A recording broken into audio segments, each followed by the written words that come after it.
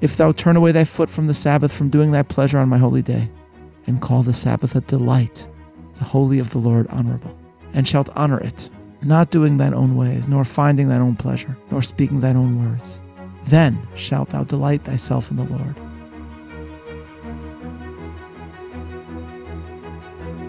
Welcome to Bible 365, episode 141, Isaiah's Sabbath. I'm Meir Soloveichik.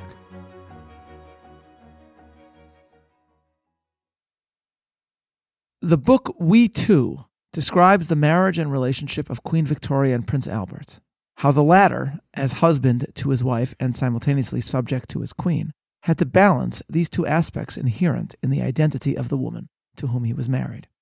Thus the book tells us, quote, on one occasion, Victoria reportedly stalked out of her husband's room in rage, returned penitent some time later to find the door locked, and knocked at the door. Who is there? Asked the prince. The Queen of England. No response. Another knock. Who is there? Your wife, Albert. The door was unlocked. End quote. Albert would not open the door for his queen, but he would for his wife. This brings us to the concept of the Shabbat, or Sabbath, in Jewish law. For it is these very two analogical appellations that the Talmud gives us in describing this sacred day. Thus we are informed that Rabbi Hanina would wrap his cloak around himself and say, Bo v'neitzeh likrat Shabbat HaMalkah. Come, let us go out to meet the Sabbath Queen. In contrast, we are further informed that Rabbi Yanai would say, Boi kala, come bride, come bride. Here then, as my son pointed out to me, we have two very different analogies, two very different descriptions of the Sabbath, as a queen and as a bride. Interestingly, the very ways in which verbs are utilized are distinct in these two metaphors. Rabbi Hanina goes out to greet the Sabbath queen. Rabbi Yanai says, come to the Sabbath bride. In Talmudic times, residents of a town would go out to greet the sovereign as he or she approached. Hence, Rabbi Hanina's language. In contrast, Rabbi Yanai uses language that captures Jewish weddings today, when the groom stands under the chuppah, looking upon his bride as she approaches. So, sovereign and spouse, queen and wife. Why these two metaphors for the Sabbath? It is our earlier anecdote about Victoria and Albert, I believe, that allows us to understand that just as these two words can reflect two different ways of seeing the same person, so can they capture two different ways of seeing the experience of the Shabbat. Two facets of the sacred day that enhance each other, both emphasized in our passages in Isaiah. Let us consider, again, these two Talmudic descriptions of the Shabbat, queen and wife, ruler and spouse. A sovereign issues edicts, creates obligations. We relate to a ruler in terms of our duties, whereas a bride, of course, embodies the opposite emotion, not law, but love.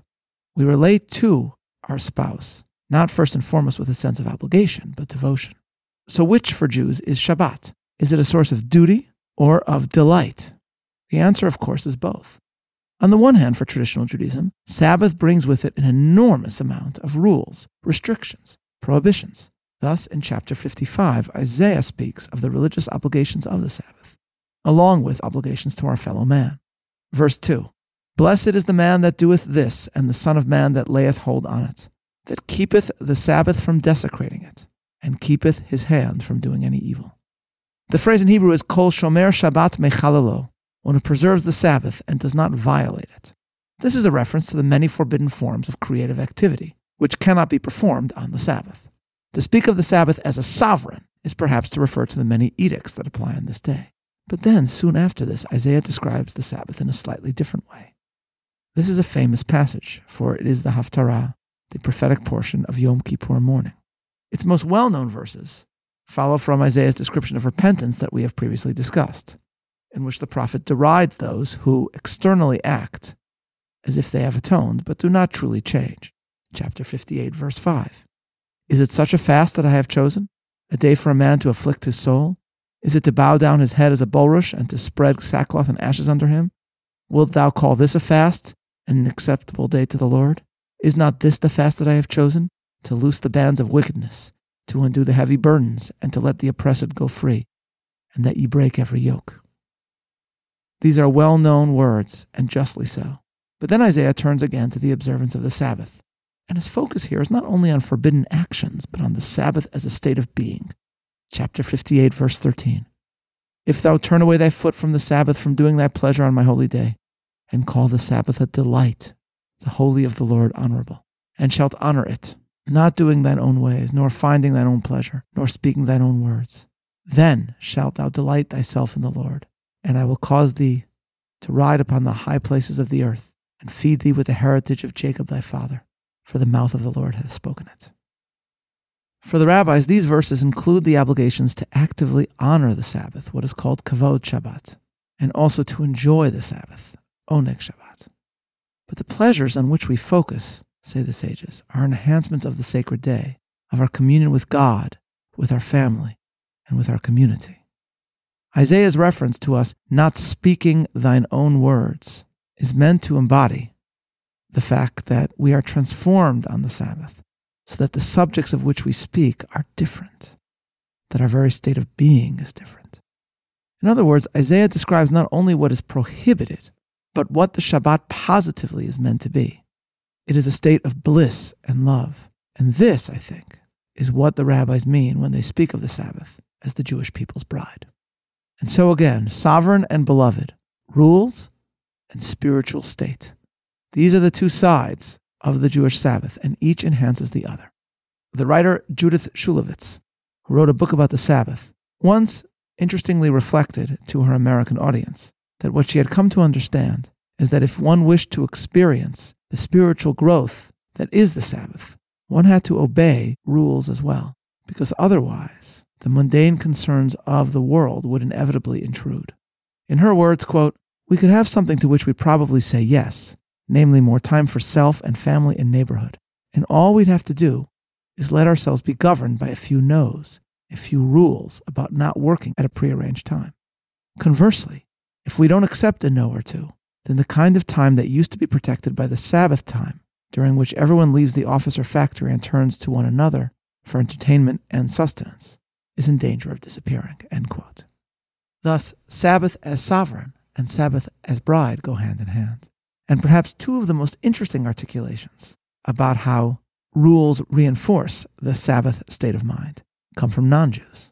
The first is from a book we have mentioned before, the Catholic theologian Maria Johnson's Strangers and Neighbors, about her friendship with Orthodox Jews in Scranton. Johnson, using her friend's pronunciation for the Sabbath, Shabbos, reflects that, quote, "My friends always told me that they love Shabbos, but quite frankly, I never believed them. Until recently I assumed that Shabbos observance was a big nuisance," end quote. But, Johnson adds, quote, "My attitude changed suddenly and completely when I stopped by Ahuva's for some reason one Shabbos afternoon. An appetizing smell was coming from the kitchen.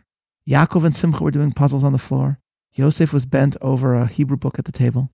David was trying to stand on his head. Something about the scene struck me as peculiar, but it took me a minute to figure out what it was. Ahuva has 8 children, runs a catering business from home, heads fundraising for the day school, works in the mikveh every evening from her children's bedtime until her own, and sews most of the clothes for her own family and lots of other people besides. She is perpetually on the move, manhandling toddlers and shopping bags in and out of the car with her sleeves rolled up, flour on her nose, needles stuck through her shirt, and the cell phone clipped to her belt ringing every 2 minutes. In years, I don't think I had ever seen her sit down for 3 minutes at a time, even during meals. But here she was, lying on the sofa, with the little ones lolling against her, listening to Dina read a sci-fi novel. She couldn't cook, she couldn't sew, she couldn't shop. She didn't have to answer the phone. She just had to be." It was, Johnson adds, one of those sudden shifts in perspective, like when you think you have been looking at 2 black vases on a white background, and suddenly all you can see is a white vase on a black background. I had always thought of Shabbos as a 25-hour prison of petty regulation, enlivened by a bit of religion. Suddenly, I saw why my friends saw it with such love." End quote. And Johnson, like Shulevitz, eloquently expresses her realization that the experience of the Sabbath is bound up with its rules, or as she further puts it, quote, "The job of the Shabbos laws is to prevent Jews from making any changes to the world, from tinkering with what God made for the space of one day. For one day they simply have to live in the world as it is and cede control to God. All the laws, the 39 acts that generations of rabbis have multiplied into hundreds of prohibitions on the most trivial everyday activities, are an adamantine edge to chisel holiness into the weak in a way that cannot be ignored or evaded by distraction and must therefore be welcomed and embraced and celebrated." End quote.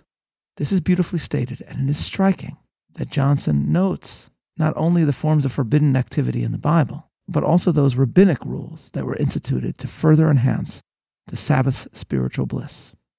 And this brings us, in turn, to another insight from a non-Jew. Professor Joshua Berman, in an interesting article in Mosaic, describes spending a Saturday in Fiji, describing Jewish observance to a community of Seventh-day Adventists. As Professor Berman describes, he journeyed there, driven both by interest and a desire to engage in his hobby of deep-sea diving in that beautiful location. He writes, quote, "An especially fascinating moment came when a woman asked if we separated tithes on the Sabbath. Adventists dedicate a tenth of their earnings to the church and evidently bring the money to worship services on the Sabbath itself. I said that we don't touch money at all on the Sabbath, not even to give charity, and no beggar would think to extend his hand on that day. This," Berman continues, "really struck home. One of the elders, after conversing with the other in Fijian, announced a decision. Henceforth, tithing in Nakarakula would no longer be done on the Sabbath. You are absolutely right about money," he said to me. "When your hand is in your pocket, your mind is in your pocket." End quote. Thus does a Seventh-day Adventist in Fiji put it better than I ever could, capturing what Isaiah meant and asking us to call the Sabbath a delight and to therein find God himself. Thus do two non-Jewish reflections beautifully allow us to understand the two Talmudic descriptions of the Sabbath. In the coronation of Elizabeth II, her husband Philip was required to kneel to his wife, showing all assembled that the woman that he had married was his sovereign. We too, the Jewish people, pay homage to the Sabbath Queen, who is also our spouse, the beloved bride of our people. We gladly acknowledge that the Sabbath is both, for the two sides of the Shabbat together bring about the sense of spiritual peace that sustained the Jews through many troubled times and which sustains us still. This is Meir Soloveichik, looking forward to learning together tomorrow, signing off.